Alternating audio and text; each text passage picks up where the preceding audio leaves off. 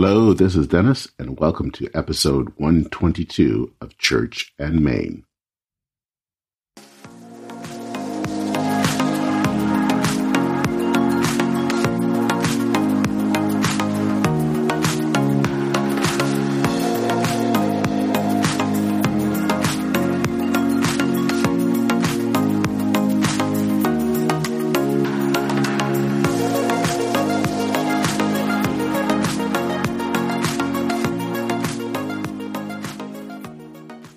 Well, hello and welcome. This is episode 122 of Church and Main, the podcast that is at the intersection of faith and modern life. I'm Dennis Sanders, your host.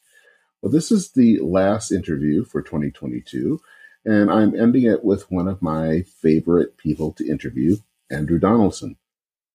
Donaldson hosts the Heard Tell podcast, and he is also a prolific writer. He writes for Young Voices and for Ordinary Times. Usually when I have him on the podcast, it's to talk about evangelicalism and especially the Southern Baptists. And that's basically what we did in this episode. He provides us with an update on the investigation of the Southern Baptist Convention following an explosive report on sexual abuse that was released in the spring of this year. We also talk about the possible move to punish congregations that choose to ordain women. We didn't get to talk as long in this episode about kind of all the issues that are happening. We both had very busy schedules. It's a busy time of the year. But that just means that we'll have him back on in the new year. Just before we go to the interview, I do want to say that after this interview concludes, I will talk about the podcast schedule for the holidays. But for now, let's listen to Andrew Donaldson.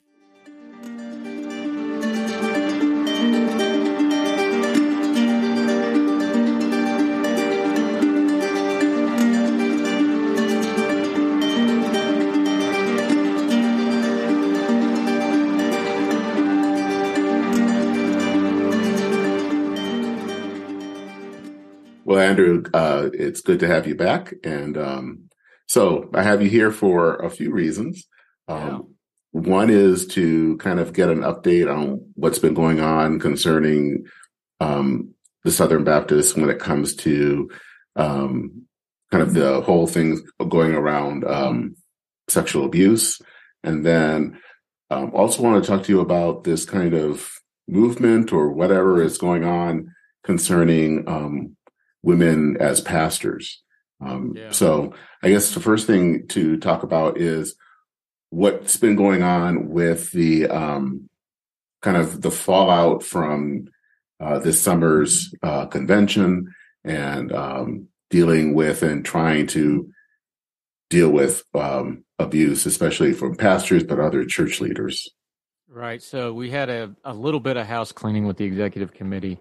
There is a new leader of the Southern Baptist Convention, who by all accounts is an upright, moral man, seems to be a good guy from everything I understand. The bigger thing that happened is this DOJ investigation. Now, we don't know what's going on with that. That's probably going to take quite some time. We're not going to be privy to that. There's not going to be leaks. We're not going to know anything about that. So that's looming out there somewhere. Is it surprising that this went as far as high up as the Department of Justice? No, because investigation. And that's what I was getting ready to actually say is we don't know what that investigation looks like. Are they looking at the abuse or are they looking at money? This is a $1 billion organization, multinational organization. There's a lot of money moving around when you get to the executive committee level. Are they just looking at abuse? Are they also looking at the finances? Are they looking at the individual members of the executive committee that resigned and got out of the way? Because what happens with the DOJ investigation is you don't know what route that's going to take. So if they start looking into this, you know, you could have one, and this is speculation. Everybody calm down. I'm just using this as an example.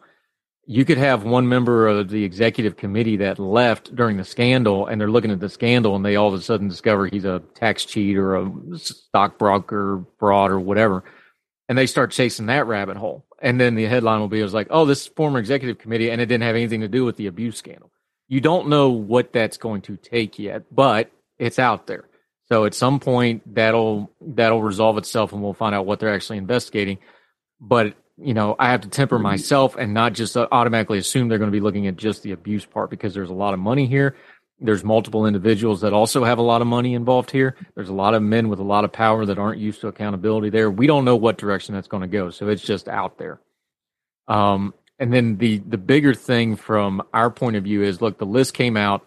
It's public. People can look it up. The Guidepost investigation was not a whitewash investigation. It was a thorough investigation. They named names. They named people. There's some really ugly stuff in that investigation. It is public. People should go read it.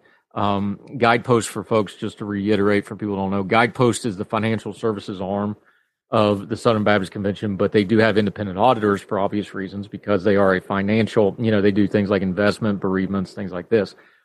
So this was on the up and up. They did a very thorough investigation with this Guidepost thing that was independent from the Southern Baptist Convention itself. Folks should go read it. It feels, though, like a lot of the convention themselves and a lot of everybody else involved just kind of wants this to go away now. Now, the national convention, the next time they meet, I'm sure the next couple of meetings, they're going to have to deal with this. Something else interesting has been happening, though. Since the last Southern Baptist Convention meeting, they call it the annual meeting, not a convention, but it's a convention.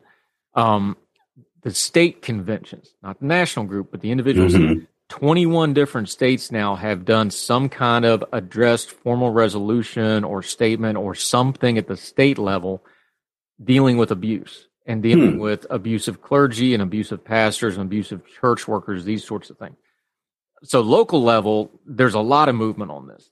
21 of the states have already, done some kind of a measure that varies from, outright bans to anybody involved to more strict background checks on nursery workers, stuff like this. There's a wide spectrum there. That's all good stuff. That all needs to be done.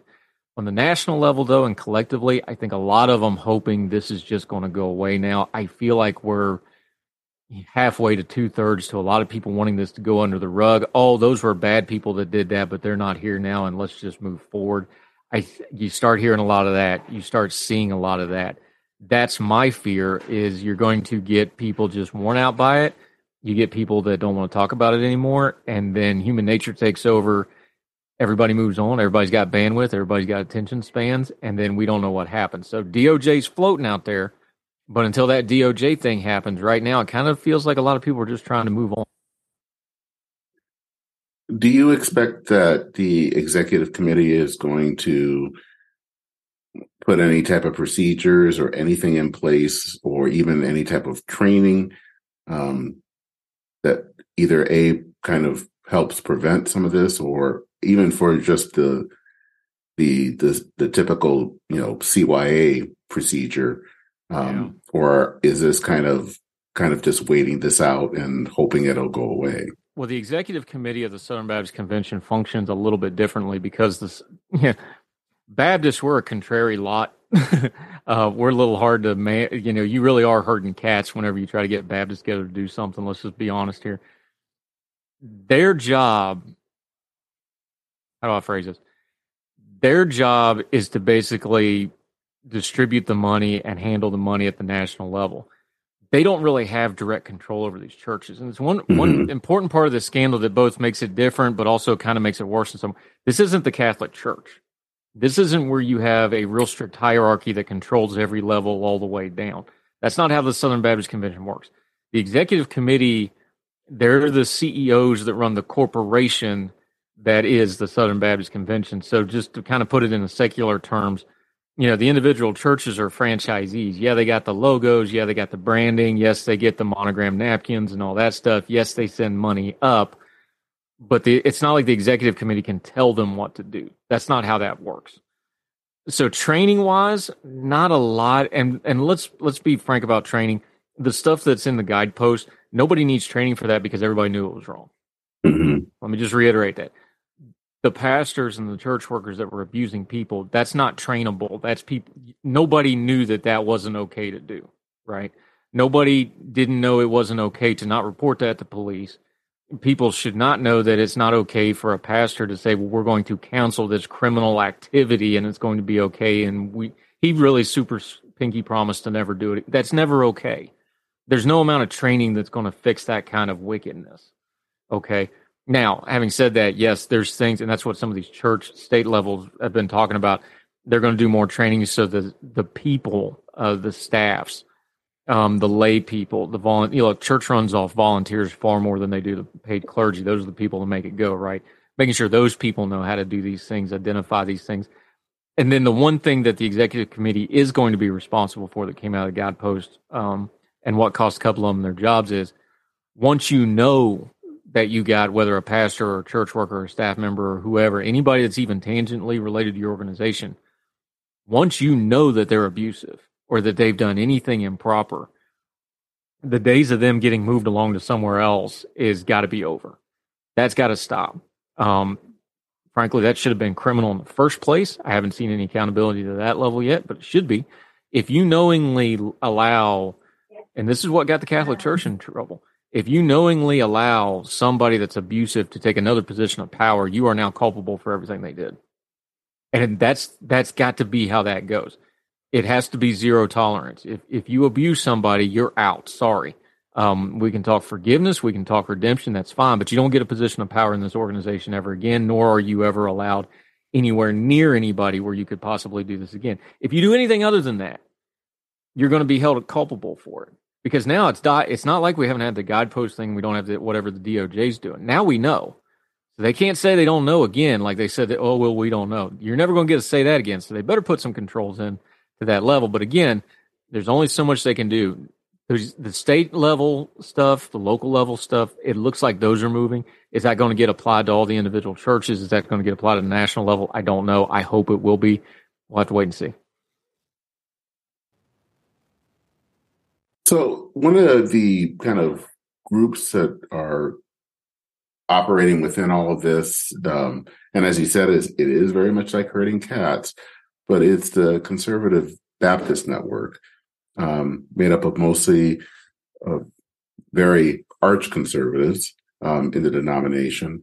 And, they've all over the years have tried to run candidates that would run for leadership, for president. Hasn't worked the last few years, but what is their role in all of this? I mean, what are they doing or thinking about or talking about concerning this whole issue? And I want to be careful not broad brush them all, because of course that's not true. We can talk about what their leadership does and what they've done at the annual meetings the last 2 years when this has really been, well, last 3 years, but the last 2 years where this has really been an issue. For the most part, organizationally as a group, they were against the investigations. They don't believe that abuse is an issue. They find any kind of investigation, they feel any kind of investigation is is encroaching on the authority of the local church pastor. Now, let me slow down here for a second. These are guys who think they're fundamentalists that aren't really fundamentalists. Okay? I've been to the Sword of the Lord conference. I know a fundamentalist when I see him. That's not what these guys are. They think they are. They use that terminology. They think they're ultra-conservative. They're not really, but they're not really. Because those guys are also separatists, and these guys aren't separatists. They want power. They want attention. They want folks to know about them. Big difference. I mean, you could do a theology lesson on the difference between those two things. These guys want power. Now, again, at the annual meeting this year and last year, their candidates failed. They are still a minority. They're just a really loud minority. They're very loud online. They're very annoying to the people that are trying to do good things, like J.D. Greer, the previous president. They were just an absolute thorn in his side, calling him every name in the book because he was a very moderate guy, very good guy, moral guy. These guys are special. They think each church is their own little fiefdom, meaning male fiefdom. And I know you want to talk about the women preachers and that stuff. It'll go into that too. They don't think anybody has a right to tell a pastor what to do in their church, period. Of course, what we just talked about when you're talking about abuse and everything else, that kind of a power structure with no accountability is a very bad thing. Even if they're sincere in that and think they're doing right, you're just opening yourself up to predators because they're going to use your arrogance against you in that way. The Conservative Baptist Network guys They want power because they think that the church has gotten too liberal again. Whatever your standards, again, that's a moving goalpost, whatever you want it to mean, but they think it's been too literal. They have heavily, heavily gone into the politics of the day and putting that with their Christian doctrine, and those two things go together. And if you separate them, then you're neither Christian nor American. They'll just flat tell you that. So this is really an interesting side shoot of a couple of different phenomena. The conservative Southern Baptist phenomenon, of course, conservative resurgence about 40 years ago that brought forth the modern Southern Baptist Convention. The Trump Republican conservative MAGA stuff is mixed in there as well. You got a little bit of fundamentalist Christianity mixed in there as well. And then there's just a whole lot of old school, the way old Christian American thought of, I'm in charge and you're not, and how dare you tell me what to do. So there's a lot of different strands that these folks are putting together, and they're staying in. The reason I was joking about the fundamentalist thing is like the first thing the fundamentalists did was they all left the Southern Baptist Convention. Well, these guys aren't leaving. They want to take it over. So that kind of tells you, hey, it's not so much a principle thing as much as we're going to use our principles to get power and make everybody else think exactly like we think. That's their strand. And if you talk to them, they'll tell you everything I just said is nonsense and I don't know what I'm talking about, but that's my read on it from a pretty informed, both historically and personal experience with these folks and folks like them. Their actions tell you exactly what they're trying to do. So them pushing these reforms, not knowing that they're in the minority, not being able to get power, they get louder and louder and more annoying. They keep threatening to leave, but they never actually leave. That's something to pay attention to. Well, why don't you just leave then? Well, because then they wouldn't get any attention. They'd just be this independent Baptist church, wherever they're at, and nobody would care. That tells you a lot about what their actual goals are. So kind of let's actually talk a little bit about the women pastors issue, because that was also an issue kind of brought up at the annual meeting. There were a number of women from Saddleback Church, which is, well, I should say was, headed by Rick Warren out in California, and they ordained a number of women to serve as pastors. And there has been kind of a letter that has been circulating. I think it's headed up by someone from the DC suburbs that is kind of concerned about women taking the title of pastor. Do you see that? Capitol Hill Baptist Church. I know who you're talking about. Yep. So kind of what is going on? Kind of, can you share with people kind of what's the background concerning that, and why is this such an issue among the pastors? Sure. How far back you want to go? Well, I think maybe at least from the Baptist Faith and Message. I think 2000 was the one, the main one that defined. Part of the conservative resurgence of the Southern Baptist Convention of the mid. They started in the early 80s, but really the mid to late 80s is when it really caught fire. Mm-hmm. And they really changed how they did it. Part of those conservative things was very conservative theology, men only as ministers. Among other things. They added some other stuff to it too. You can argue about dress codes and things like that. A lot of that's fallen off. But this is nothing new. The Southern Baptist Convention has argued about this for 100 years.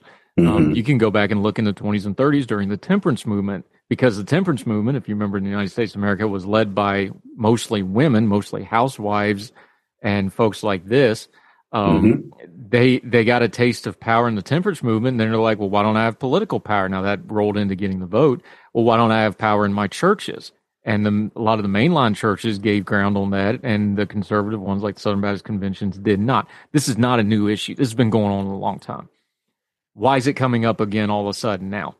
Well, because we can argue about something we've all argued about for 100 years instead of talking about the abuse issue or talking about the DOJ. And people are going to go, oh, well, that's not fair. No, I think it's completely fair, because otherwise, why are we discussing it right now? With all the other issues going on, with all the problems with the Southern Baptist Convention, with church attendance and baptism, which are their two markers of growth, is, how many is becoming members? How many people are we baptizing? Converts and people that actually are getting involved, right? With those numbers going through the floor year after year after year, despite spending more and more and more money to try to curb that, why are we talking about this? Because it's a well-hewn ditch to fight in. You know, these trenches have been there for a long time. Everybody's comfortable with it. It's just it's a fight that is comfortable for people to fight. You're a pastor. You know there's 2 or 3 hot button issues in your church that if you don't keep a handle on them, because you got 3 or 4 people that they don't like the blue carpet. They don't like my father, God bless him. I cannot take him to the Sutton Baptist Church in Sutton, West Virginia, because he was on the building committee when they built the building and they didn't do the stained glass window the way he wanted it done. They messed the order up. He cannot stand when he goes there. He literally sits in the front pew sideways because it drives him crazy to see the stained glass window. And this is 45 years later. You know, everybody's got their one little thing, right, about their churches. This is even though it's a fight and a debate, it's comfortable because the Southern Baptist Convention isn't going to change it anytime new. It allows people to fight along the lines they already want to fight over as far as, and again, this is in church terms, not political terms. It's a little different. The liberal and conservative factions, they can fight. They can identify who each other are really quick along that issue. You have people that started out more traditional Southern Baptists, like, and I know he's not there anymore, but look, Saddleback is Rick Warren. So those are folks that started there, left. Now they're coming back and trying to exert influence because the Southern Baptists spent a lot of money on the purpose-driven stuff over the years in the church growth movement that Rick Warren started and Heibel started in Chicago and those sorts of people. There's a lot of strands here, but they all go back to what are we comfortable with because we can talk about this without dealing with this other thing. So there's a lot of that going on, even though it's a very old doctrinal debate. Do you think that there's any headway or any type of thing to this whole move, or is it just kind of no? I mean, you'll have people just kind of bleeding. Yeah, you'll have people schism off for one now. The Southern Baptist Convention, the majority of them are not going to do this because it would be a full blown schism. You would lose. I don't know. I wouldn't even hazard a number. Probably 60% of the churches right off the bat, if not more. You really would split the convention permanently and forever if you did this. Look, when the Anglicans did it, they lost people. When the Presbyterian USA Church did it in this, I think it was the late 70s, early 80s, they did it. They lost people. You're going to have a schism if you do that. That's the last thing they need right now. I don't see them even touching this other than affirming what they've already believed. You'll have some of the more liberal groups probably split off over it and make a stink over it, but overall group change, I don't see that one changing anytime soon. And again, the people that are really fussing about it, well, if you don't like it, why aren't you leaving?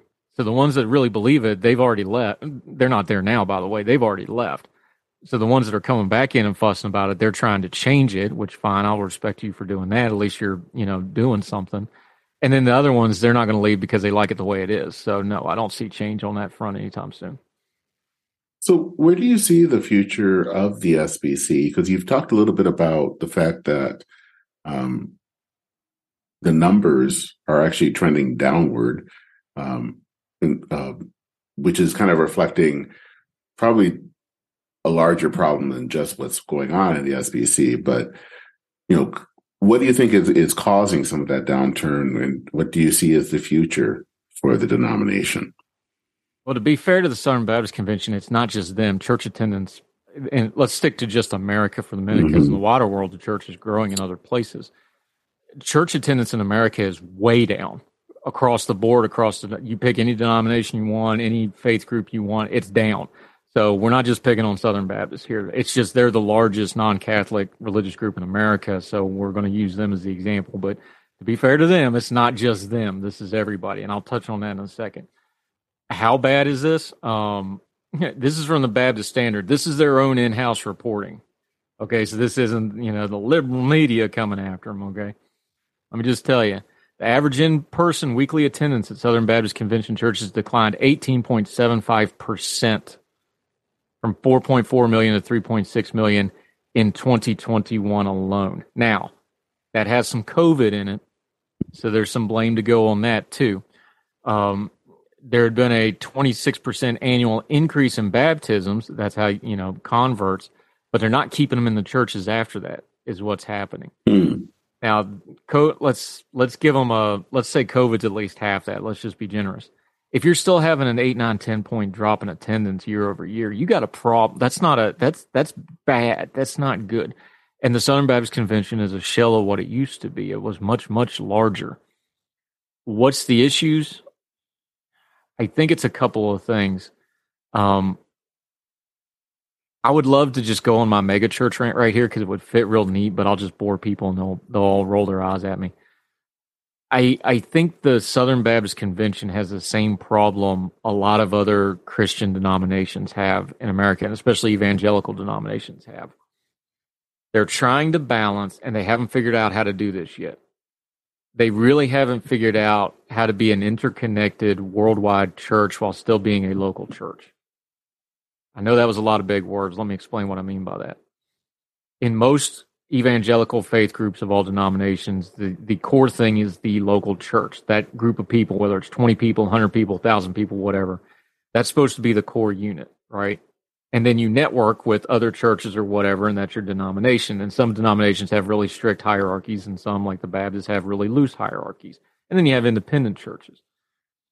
I don't know that in the last 40 years, the mass media age, since the 80s when we started getting cable television, you had the televangelist stuff that got huge, but that didn't really translate to the local church any.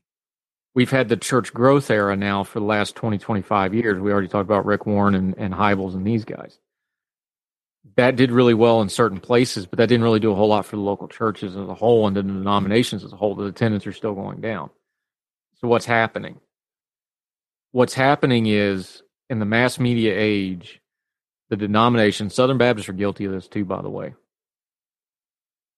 They're trying to do branding, and they're trying to do internet outreach, and they're trying to do all these modern things, and they still haven't figured out how to do it in a way that affects the local churches. Because what's really happening is with the mega churches and these things is we know denomination-wide they're not growing. So what are they doing? Well, you end up consolidating people. You end up having a distilling of the people you already have, and you're losing everybody else. You end up making these in-groups of like-minded people, but in-groups of like-minded people have more trouble reaching out to people that aren't like them. And it's not that they're not trying. They're spending millions and millions and millions of dollars trying to diversify. But when you have a certain demographic of people, because your marketing plan it's got to be to that certain demographic because that's who's got the money and that's who's mobile and that's who shows up and that's who ties and that's who, can do things and that's who can go on mission trips. When you have to constantly coddle that one demographic, it's going to automatically start cutting down a whole lot of other people. And we all saw the census data that, let's just call it what it is, that middle class white demo is not growing. There's only so many of those. And we've got the other data of how there's a lot of people in that demographic group that are leaving the church and losing their faith and things like that. So when you're condensing a smaller and smaller amount of people, that's how those numbers start looking like that. At the same time, spirituality numbers are actually kind of going up. So what's happening? These local churches are not affecting their communities the way they once did.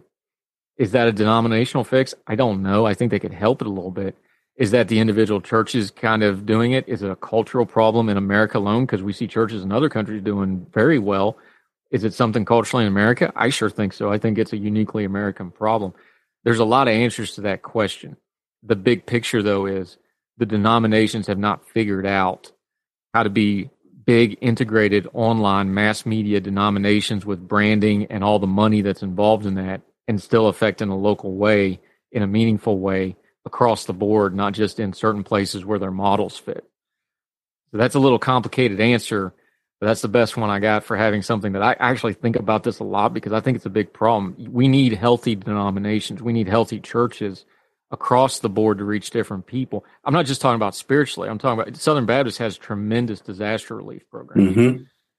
They do a lot of other good. There's interfaith things you can do. You want healthy churches. You don't want 4 million people in America to just suddenly lose their faith and walk off. That's not good for anybody.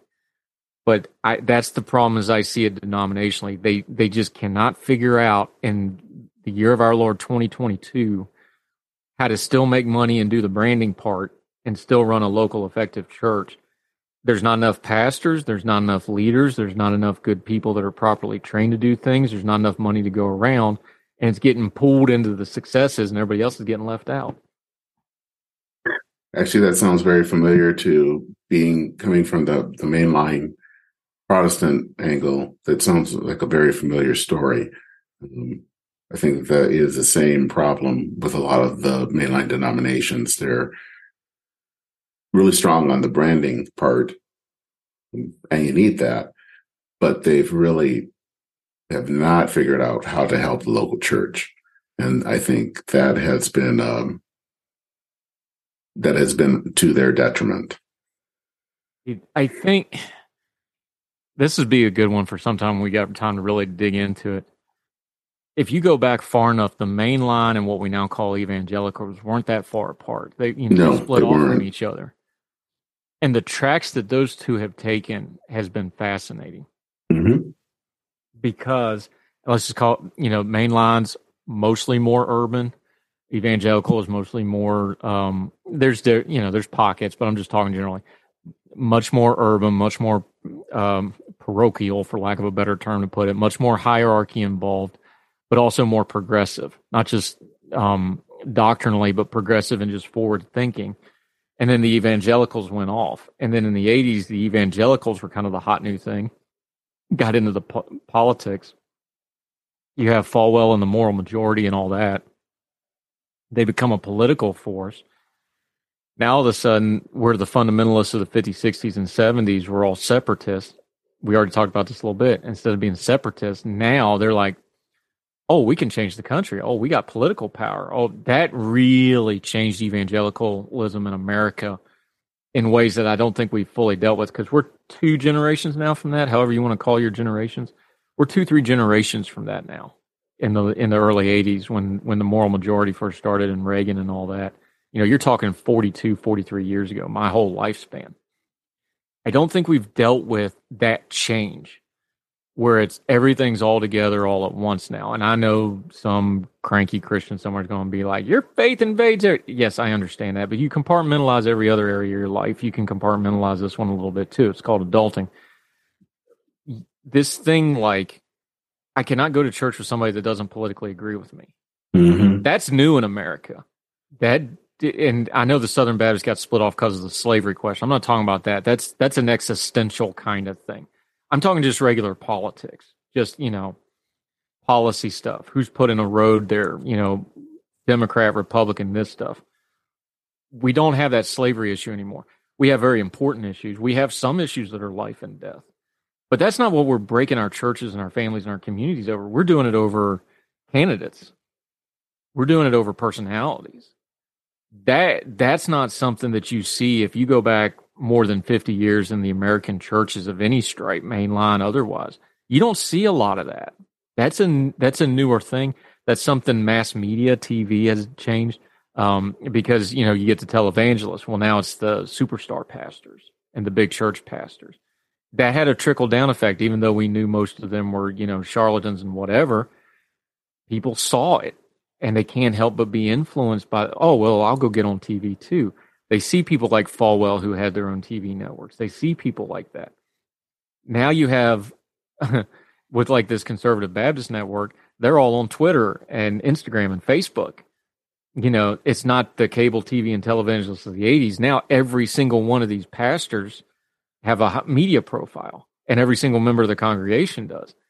So now what happens with these Baptist conservative networks when you go to an annual meeting, it's not just them, it's all their followers at the same time. You have these whole networks of things where you had followers before, they just weren't as loud.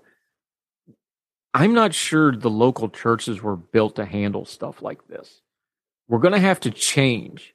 We're going to have to change how we pastor churches. We're going to have to change how we minister to people. And we got to change, and this brings up the debate over who should and shouldn't be pastoring. We got to change what a pastor does. Because in the social media age, the idea that you're going to show up on Sunday and preach and then just go visit people in the hospital all week, that ain't going to cut it anymore. No, it's not. It's just not. Does a pastor have to be online 20 hours a day? No, but he's got to be aware of it. I remember a pastor told me a while ago, it was funny. He had a real moment because the teenagers in the church I grew up in, all the teenagers sat on the front couple of rows for a couple of reasons. One is so you could see if they were paying attention and behaving themselves, but it was also a nice little tradition. And most of them were fine. Like, hey, I don't have to sit with my parents. I can sit with my friends. Fine, whatever, right? I remember a guy preaching, and he saw the teenagers were all on their phones, and he got offended because he thinks they're playing a game or something, right? And then he found out and one of them showing is like, no, I was Googling what you were saying to see if it was right or not. Real time. Mm-hmm. I don't know that they teach that in we got seminary discussions about, Calvinism and all this other stuff. Maybe we ought to start teaching some of that. Like, hey, whatever you preach, you better make sure it's fact checked, because the kids in the pews are going to fact check you. And if you're wrong one time, you probably lost them. That kind of a cultural shift, or not political, just the machinations of how a church works. Are you doing social stuff? Have you changed how you do bereavements? Have you changed how you do dinners? Did COVID change how you do hospitality at your church? Because people were scared. Did you figure out a way to make the scared people, even after the mask mandates and all that changed and you could have more people? Did you find a way to reach out to people again? Because there's people, whatever you think of the COVID stuff, that like they're judging your church on how you acted during that crisis. And the churches didn't have a choice. The government's pushing it down on them, but the government's telling the churches, hey, you're only allowed to have this. How many funerals did I go to where it was like, you can only have 25 people in a building made for 125? I remember going to my uncle's funeral, and we had a head count how many people could go. It's just the rage of that, that sort of stuff. Churches with the pews where 2/3 to 2/3 of the pews are marked off. You're not allowed to use them. People judge their churches on how they acted during that. Did the pastors and the leaderships of those churches take stock after that? And then did they go reach out to all the people that might not come back, because people probably judged you on how you dealt with that? Did you smooth that? I'm just using that as an example. It's like, look, this isn't religious stuff and theological stuff so much as it is people stuff. People leadership, man management, they call it in soccer, right? This is people stuff. And our seminaries, and I've been there, I've studied theology for 20 years. Our seminaries do a crap job of teaching people skills. Yes, they do. And I think that's burning the American church more than anything else. You put out all these pastors that have all this stuff in their head, and they can't talk to anybody, and they can't relate to anybody, and they don't know how to problem solve, and they don't know how to take that first. I remember my dad telling me this, and it's one of the smartest things I've ever heard in my whole life, and it took me 20 years before I understood what he said. I always wondered, he's the best I've ever seen at avoiding arguments. But he told me once a long time ago, he's like, when you've got somebody that's hurt or scared or they're grieving or whatever the case may be, they're just upset, you got to let them get the first shot in. Give them that first 20 seconds, first 2 sentences, just take it. They're going to say something stupid. It's going to be offensive. It's going to be wrong. It's going to be something that ain't your fault. Just let them get it out. Then say something, and then judge them on the second and third and fourth thing they say. Because if it's just a human reaction after that second or third one, they'll calm down and just be like, and you'll get to what's actually bugging them. Mm-hmm. How they just keep yelling at you, you're wasting your time. How many pastors can do that? Where you just walk in and they just go off on a political tangent or whatever, and can they sit there for 3 minutes and just let them get it out, and then just nod, and then just find some common ground and move on, and then get to whatever's really bugging that person? How many people, forget pastors, how many human beings do you know that can do that? Very few. But that's ministry. Mm-hmm. That's ministry. Not the preaching, not the doctrine, not the white papers arguing some finer point of doctrine that nobody cares about outside of the seminary. That's ministry. The amount of people doing that is very, very small. But that's what you better get back to if you want to do churches. All right, that's enough of that. It's your podcast. You say something. Nope, I think that you're saying all the right words. And that is important. This is kind of one of those things I wish we could continue. It's been a busy time for both of us, but I did want to get you on to kind of get an update about where things have been going, especially in the Southern Baptist, but in church life in general. So I will have you back in the new year to talk a little bit more when we both have more time to share some things. I'd rather talk about this than politics anyway, but churches are important. Your spiritual communities are important. Whatever your faith group is, even if you're not Christian, our Jewish friends, our Muslim friends, whoever, your spiritual life is important and it's something that gets neglected, and you have to. I think it's freedom of worship is one of those things we really take for granted.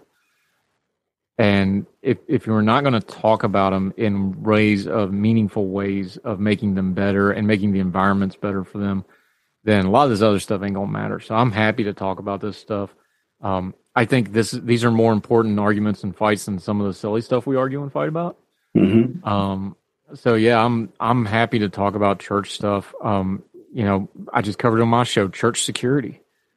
How churches do security. I had a guy that's an expert on mass shootings and active shootings, had him on talking about churches. And I told him, I was honest with him. I was like, look, I go to a church that has armed security. The last two churches I've attended both had armed security. Why? Because if I don't know that that's there, then I start looking at sight lines and exits and I'm not paying attention to God because I got my own issues, right?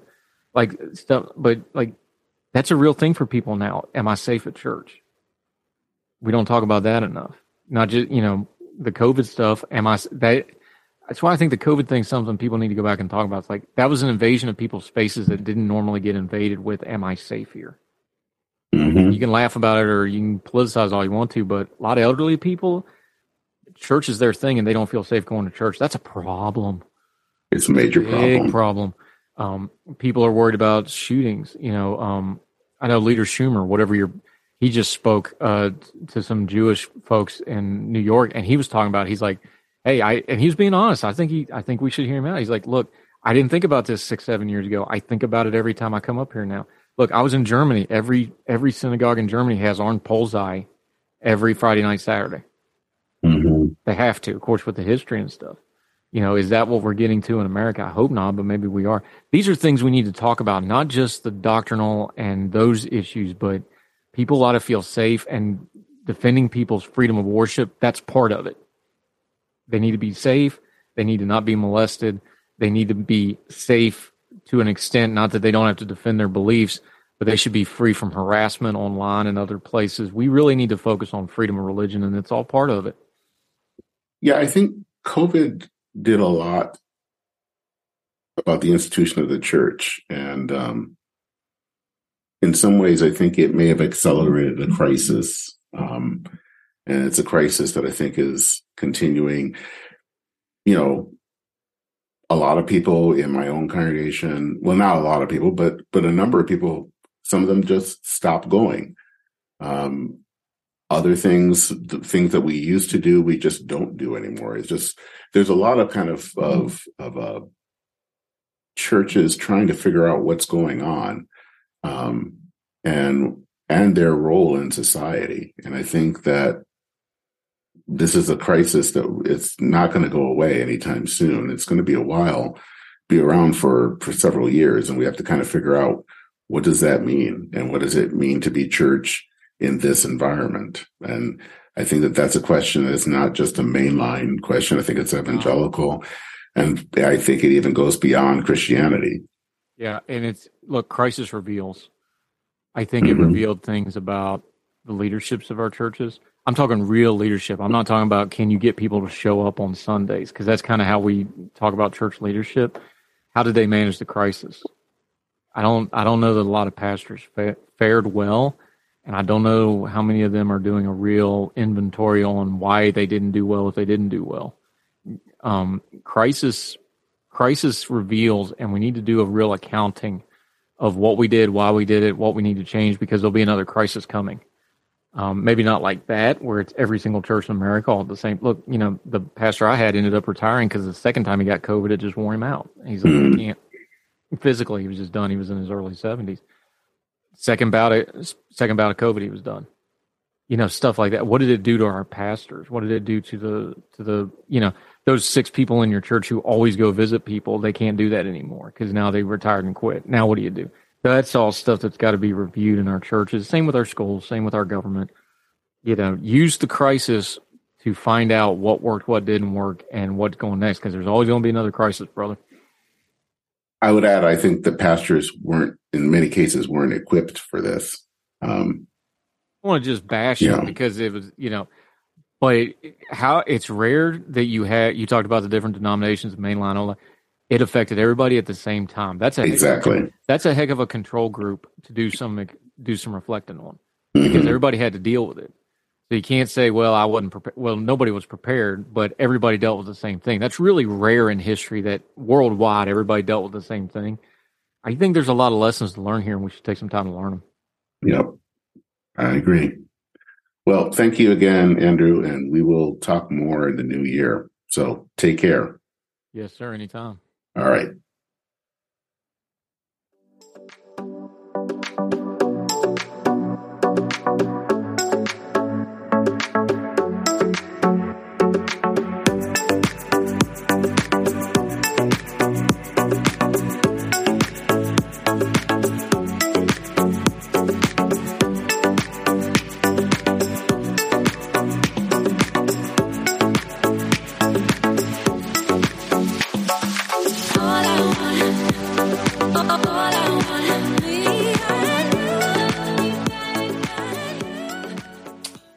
Well, I really hope that you enjoyed that episode. As I said at the beginning of the podcast, I'm hoping to have Andrew back soon to do a deeper dive, especially looking at the problems that are facing American evangelicalism. So just a quick note about the podcast schedule. As I said, that this is the last interview episode, but I will be posting some of the videos that I've done and put those into podcast form. I've been doing some videos on YouTube for my congregation that are kind of on issues facing both church and public life. So I will definitely be on the lookout for those, I should say. They should be coming up hopefully in the next few days. Also, I'm going to be posting links to recent episodes probably from the summer and fall. Some of those guests will be reposting on Church in Maine's both Twitter, Facebook, and Instagram pages. So please check them out and consider liking those pages. I will put the links to all of the social media in the show notes. Also, if you have not done so, consider subscribing to Substack. It is a great way to get the podcast in your inbox kind of immediately as it goes by. So you can go to churchandmain.substack.com to subscribe. Finally, just a reminder that it does take time to put together such great content, make it available to you. So if it is possible, consider making a donation, and you can do that by going to Church in Maine's other website. That is at churchandmain.org. Final thing I want to say is thank you to all those who have listened, who have commented or left a review, downloaded Church in Maine throughout 2022. It means a lot to have people who are willing to follow me along this odd journey through religion and public life. And I do want to wish you all a very Merry Christmas. I hope that you are able to spend time with family and friends, and also spend time in church and worshiping in this holy season. And I hope that you have a wonderful new year. So that is it for this episode of Church in Maine, episode 122. My name is Dennis Sanders. I'm your host. Again, thank you so much for listening. Take care. Godspeed. I'll see you soon, and have a happy 2023.